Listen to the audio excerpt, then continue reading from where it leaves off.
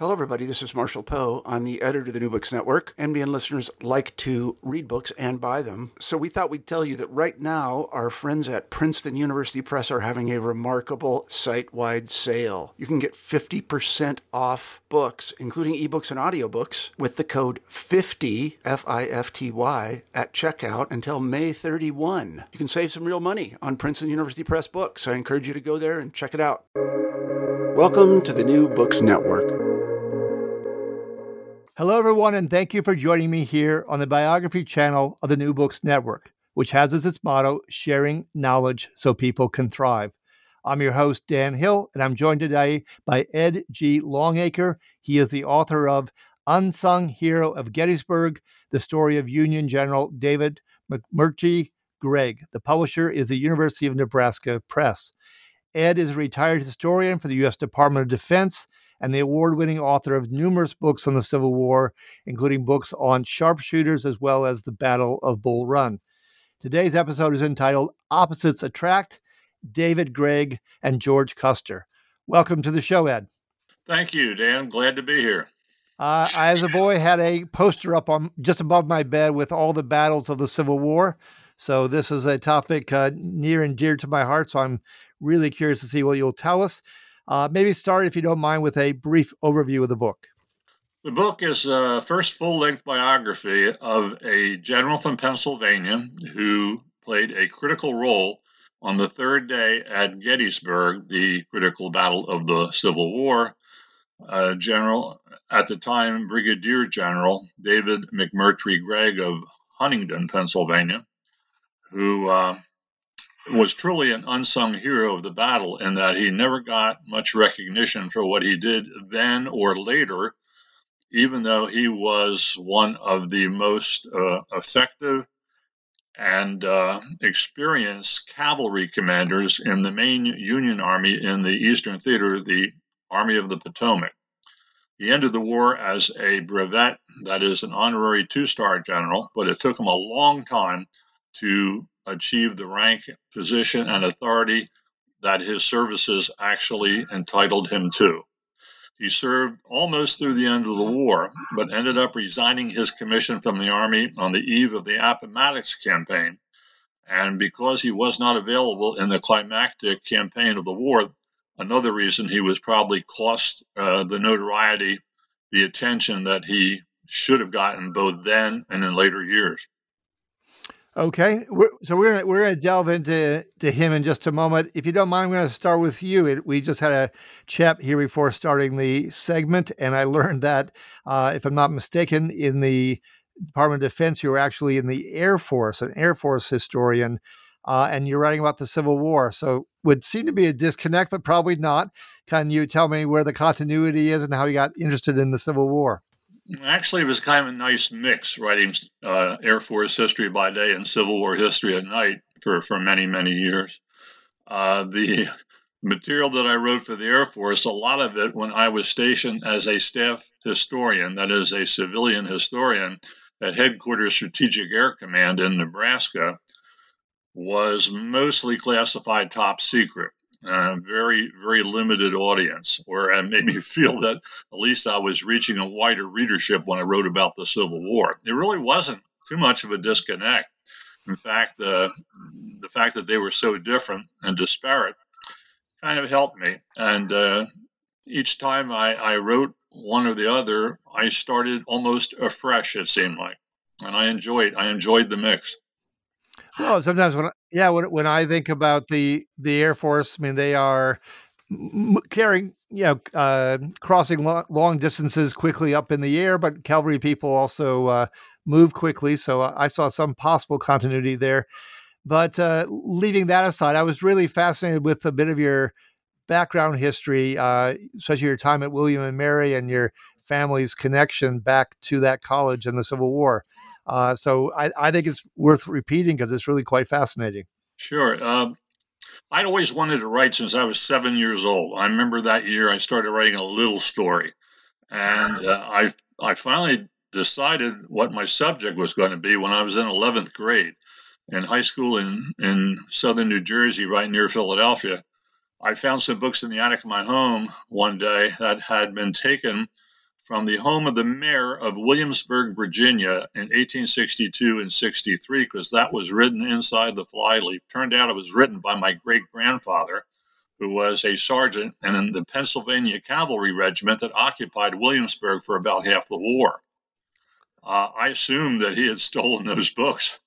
It turned out later that they were actually gathered up after the Yankees came through and destroyed everything of value in the town, including this particular house they came from, which is still standing as part of colonial Williamsburg, and were given up to the quartermasters of the occupying regiment. My great-grandfather was a quartermaster sergeant. The idea was these books were to be returned to the rightful owners after the war, but none had ever been recovered until I decided to take those books down to Williamsburg on my first visit there years ago, donated them to Colonial Williamsburg. They now have them in a little library in the town. They went through the war in my great-grandfather's saddlebags, but now anybody can read them. But that's how I got interested in Civil War, because when I found out I had a blood ancestor in the war, it all started to come to life for me, and I started reading about his regiment, and then cavalry in general, then the war in general. Anyway, that's how I got to be, I assume, where I am now. Okay, but you also had some stories about William and Mary, because that wasn't the last of your connections with the town of Williamsburg. That's right. My great-grandfather's camp was right outside the town of Williamsburg, and the local people there, the local Southerners, would conspire with Confederate guerrilla troops on the Virginia Peninsula to attack that camp. They attacked them several times. On one occasion, they captured 100 officers and men of my great-grandfather's regiment and carted them off to prisons in Richmond. The rest of the regiment, presumably including great-granddad, decided to get even by destroying the big landmark of the town, which was a real treasure to the people of Williamsburg, and that was the College of William and Mary, where Thomas Jefferson and other early greats had gone to school. And they set fire to several of the campus buildings and then took out their sabers and prevented the townspeople from putting out the fire until the buildings were destroyed. Before I came to live in Virginia in 92, I took a trip down to Colonial Williamsburg, got a tour of a number of places, including the campus. The campus tour took us to one of the old buildings and on the campus of William and Mary, and the guide, whom I had told early on that my great-grandfather had been in occupation of the town, gave me a dirty look and said, these scorch marks date from 1862 when a regiment of Yankee cavalry from Philadelphia tried to burn down William and Mary. You can imagine how bad I felt about that. But the real kicker of the story is, when I came to live here in 92, they were looking for an adjunct professor of history to teach U.S. military history to ROTC students and more other graduates or other students too. And I had to interview for the job, which I applied for, with the department chairman, whose name was Ewell, a woman, and I asked her if she might be related to Colonel Benjamin Ewell, the Confederate officer who, during the war, was the president of William and Mary. Turned out she was related. So I was trying to get a job from a woman whose ancestor had lost his school since my ancestor torched it. I got the job anyway. I guess maybe the late unpleasantness is truly behind us finally. Okay. Well, and I have a bit of a connection to William and Mary because a good friend of mine named Abby Johnson, her father taught Civil War history, Ludwell Johnson, at the college, and always referred to it as the War of Northern Aggression, and was not a big fan of Lincoln, shall we say? Well, still there? I'm still there. My screen just went blank. Strangely enough, even though I have this one ancestor in the Union Cavalry, most of my Civil War ancestors, and there's a number of them, are Confederates. A branch of my family settled in Missouri before the war, became good Confederates, and most of them in the cavalry. Also, 2 Longacres fought in the 11th Virginia Cavalry under Jeb Stuart. Another ancestor was the colonel of the 2nd Arkansas Mounted Rifles. And I usually hesitate to mention this, but another ancestor, Charles Longacre, was a charter member of Quantrill's Raiders. Ah, yes. You would have Civil War running deep in your veins, yes. And cavalry. Yes, and cavalry, most definitely. That's right. So let's go over here to General David McMurtry Gregg. Seems to me that you really had your work cut out for you, because this is someone who was quite reserved. You described at one point that he lived within an invisible circle, not very given to exuberance. In fact, not at all. Probably a hard nut to crack. So, what was it like trying to write a biography about this guy? It was difficult, except for one thing. Greg's son, David Jr., had written a small biography, unpublished biography of his father's life, which gave some family details I couldn't have gotten elsewhere. I found out, for instance, that Greg's early years were pretty tragic, because his father died when Greg was 12. His mother died when he was 14. 3 of his 8 siblings had died by the time he was 18, including a beloved older brother who died in his arms from tuberculosis.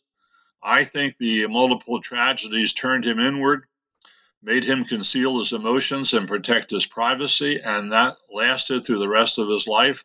And it colored his military experiences and also affected his view in history by historians afterwards. There was an anecdote about him at West Point. He graduated from the class of 1855, where a hail fellow cadet came up behind him, slipped up behind him on one occasion, and clapped him on the back.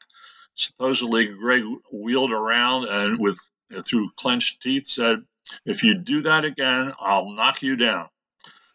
He preserved his privacy throughout. And during the war, when his cavalry colleagues, such as George Custer, were out to win as much renown as they could through their own efforts at promotion, Greg allowed his performance rather than his personality to color his actions. And that pretty much stands as his most notable trait. Okay, and let's talk about his most notable accomplishment. So that moves us to Gettysburg, and basically, this is the title of your book, The Unsung Hero of Gettysburg. So what did he contribute in the Battle of Gettysburg? Let's just go right to that. He got to the battlefield with his division of about 2,400 men on the second day of the battle, and his men fought Confederate infantry, and at one point prevented an entire brigade of Virginia troops from taking part in a critical battle on Culp's Hill, which fell just short of success, perhaps through Greg's efforts. But on the third day was when he shone, because that was a day when General Jeb Stuart was leading about 4,000 Confederate cavalry toward the right flank and rear of the Army of the Potomac, 3.5 miles away from the main battlefield. As most people who know anything about Gettysburg know, in midday on July the 3rd, the front part of the Union line was attacked by General George Pickett in what was known as Pickett's Charge. Even though there has not been established a close connection, it's long been thought that Stuart's job was to attack from the rear at the same time as Pickett struck from the front, to cause confusion in the Union ranks and prevent an effective defense of the Union position on Cemetery Ridge. Gregg had his troops reduced because one of his 3 brigades had been sent to the far Union rear to guard communications. 2 of the regiments of one of his remaining brigades were detached from him and sent elsewhere in the battle. And for a part of the day, his 3rd brigade wasn't on the field at all. So he was down to a skeleton force, basically, facing maybe 3 times as many Confederate cavalry coming in from the rear. He knew he had to stop Stuart from striking the Union line.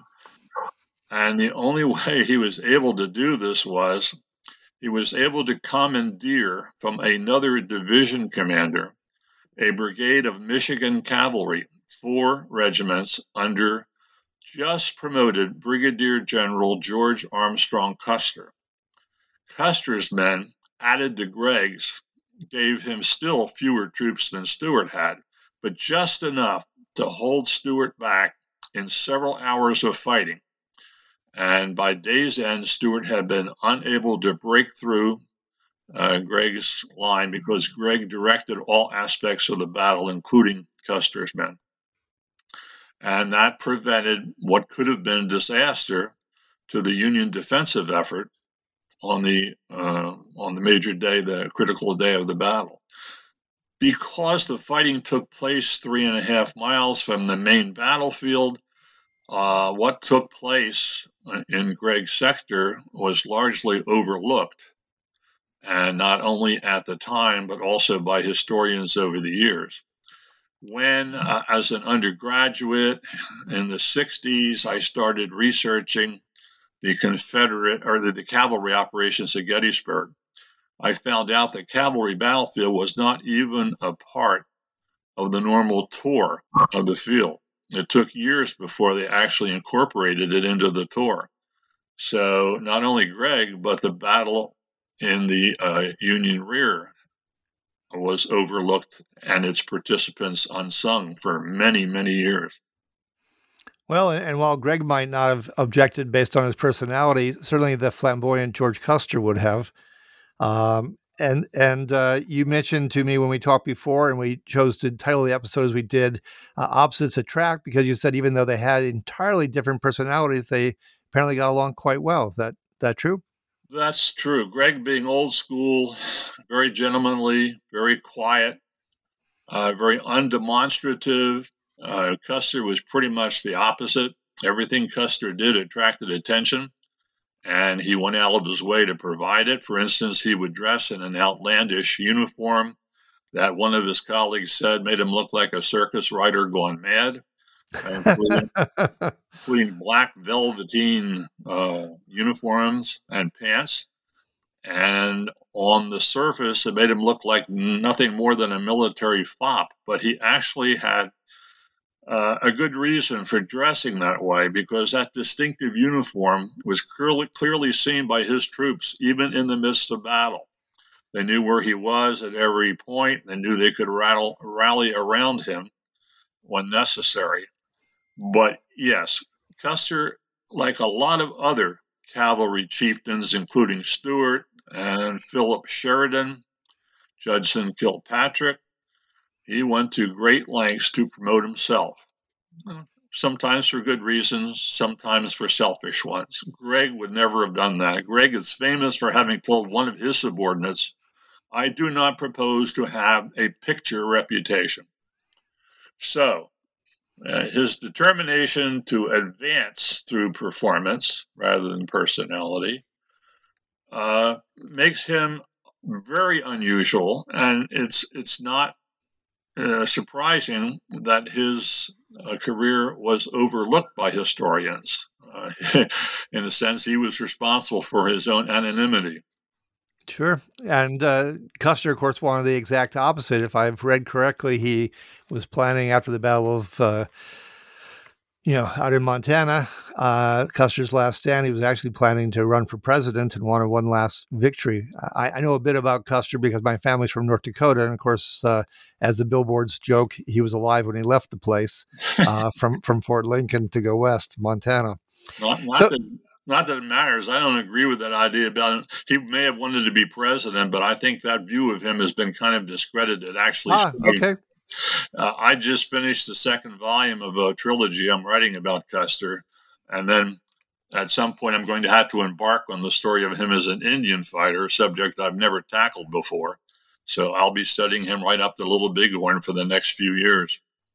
Okay, well, maybe I'll see you there. I've been to the battle site once, and I have an interest in returning there. I didn't have a lot of time that day. So I wanted to ask you a question, because you've mentioned some other flamboyant people who were cavalrymen, and it does seem to me that way. There's, we haven't even gotten around to Nathan Bedford Forrester, for instance, but you have some really strong personalities, probably across the general ranks and so forth, the leadership ranks. But the cavalry people seem to be quite flamboyant. So it seems odd to me, I have to confess, as an outsider, that Greg would be a cavalryman as opposed to in charge of infantry or something else. Well, the fact that he was in cavalry did seem like a case of duck out of water, and it hurt him because so many of his colleagues who were perhaps of lesser abilities and lesser experience achieved more than he did, especially early in the war. They became colonels, they became generals months before he ever got to hold those ranks. Sometimes it was a case of being in the wrong place at the wrong time. When the war began, Greg was stationed in far-off California, where some of the colleagues and fellow cadets of his who never finished as high on the honor roll as he happened to be in the East in Virginia, and they had a chance for early distinction. And he didn't. When he got finally to Virginia in September of '61, the first major battle of the war was over. Some of his friends and, as I said, fellow cadets had done well there, were on their way to high rank and promotion and authority. And he had to serve as a lowly captain for the first several months of the war, a captain of the regular army. And he did not become a colonel of volunteers, that is, the army that was formed just to fight the war, until January of 1862. From there, it was still a low slog before he got really high rank. He did not get to become a brigadier general until January of '63, and a division commander until a few months after that. At war's end, he probably should have commanded all the cavalry of the Army of the Potomac, because of all the highest ranking division commanders in the cavalry, he was the one with the most experience. There were 3 divisions of cavalry when Ulysses Grant came east to take over operations in Virginia in the spring of '64. 2 of them didn't have cavalry experience at all. One was a transferred infantry commander. One was an engineer officer with no field experience whatsoever. So theoretically, Greg, because of his background and his experience, should have moved up to command, but he didn't. When Grant came east, he brought with him a favorite subordinate from Tennessee, Major General Philip Sheridan. Sheridan had commanded both infantry and horsemen under Grant in the West, and he installed him as the commander of the cavalry Army of the Potomac instead of Greg. He was well aware of Greg's sterling record in division command, but he wanted somebody well known to him and somebody he considered very trustworthy. So he put Sheridan over Greg. And here is another example of 2 very distinctively different personalities, because sort of like Custer, Sheridan was boisterous, loud. Everything he did was kind of for picture. He cut a figure, yeah. Yeah, he did. And a lot of historians think that Greg and Sheridan never got along, but according to Greg's son, there was never any animosity between the 2 of them. I think they actually, despite their different personalities, cooperated very well.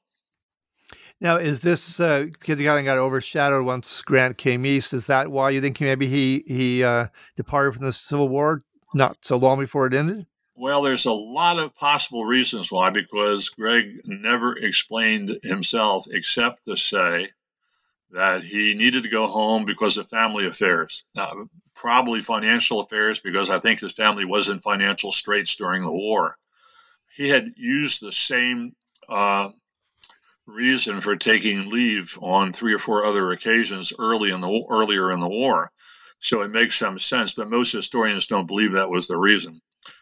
There are a couple of possibilities. One was that he was overheard talking to one of his subordinates a few weeks before he resigned his commission, that he had lost his nerve, that he couldn't take it anymore. Although he had been so obviously brave and courageous on so many battlefields, he had truly impressed his men with his courage. But he claimed that he had come to the end of his tether. And it reminded me of something. I don't know if you've ever seen that World War II movie, 12 O'Clock High, with Gregory Peck.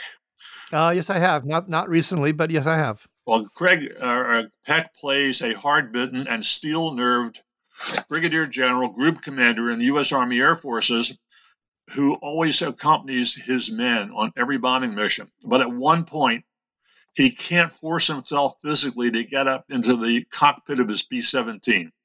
He has reached the end of his endurance, his physical strength, even though he's a brave man. And I thought maybe that was what happened to Greg, but I rejected the idea for different reasons. And I came up with another possible reason. 2 months before he resigned, he was involved in an expedition with both infantry and cavalry from Petersburg, where the Army of the Potomac had been besieging Lee's army, on an expedition from Petersburg south toward the North Carolina line.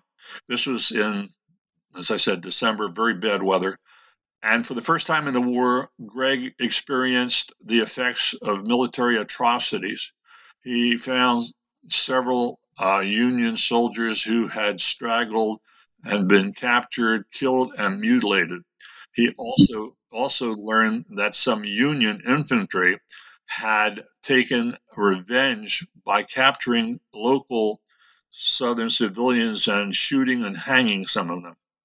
And as an old school type, a gentlemanly type, I wonder if he was not sure he could finish out a war like that and still maintain his sense of honor and self-respect. I mean, the war had never been an exercise in the manly arts, but up until that time, late 64, they had always observed some distinctions, some boundaries. But by this point in the conflict, it seemed like the line between official or semi-official killing and killing for its own sake may have blurred to the point where it didn't make sense to Greg anymore. There was another reason, too. When he went home on leave at Christmas, 2 months before he resigned, supposedly his wife was appalled to find a bullet hole in his hat. Sure. She'd been trying to get him to take a desk job rather than a field command early in the war, so I'm sure that had something to do with it, too. No, that all makes sense. Before we end here, I just had one last question. I'm always interested in personalities, and we spent some time talking about Custer and Sheridan versus Greg. If we went more broadly, and I may be completely out of bounds here, but I'm just curious from your vantage point, certainly more informed than mine, if you think different personality types, given a choice, and a lot of things in life happen by happenstance, but, infantry versus Air Force versus Marines, Navy, do you think you get different kinds of leaders and even soldiers in those different parts of the military? In other words, personalities, how they... They drawn to a different theater of possible warfare based on their personality types. Is that just possible to any degree? I will say the cavalry seem to favor certain personalities, or conversely, personalities were formed by being in the cavalry for a couple of reasons, mainly because of the mobility involved. Because they led hell for leather charges against the enemy, where they had to be able to consolidate the spirit, the morale of their men to actually follow them into that kind of a fight. And there's another reason, too. Cavalry had a degree of independence that no other arm of the service did, because they often served apart from the main army. That led to commanders being able to do more on their own, to do what they wanted to do, regardless of what their orders from the top were. And I think that fostered a personality of taking charge and doing pretty much what they thought needed to be done regardless of what the high command thought. And I think that fostered a kind of a personality. Okay, fair enough. I want to thank you, Ed, so much for being my guest today. This has been the biography channel of the New Books Network, the episode Opposites Attract, David Gregg and George Custer. My guest is Ed Longacre. He is the author of Unsung Hero of Gettysburg, the story of Union General David McMurtry Gregg. If you enjoyed today's show, please give it a rating or review on iTunes, or to check out other episodes, you can visit my company's website at www.sensorylogic.com, or go to the New Books Network, and they have the biography channel there. Thank you so much. Thank you, Ed. And that's it. Dan, thanks for having me. I really enjoyed it. Absolutely. Thank you.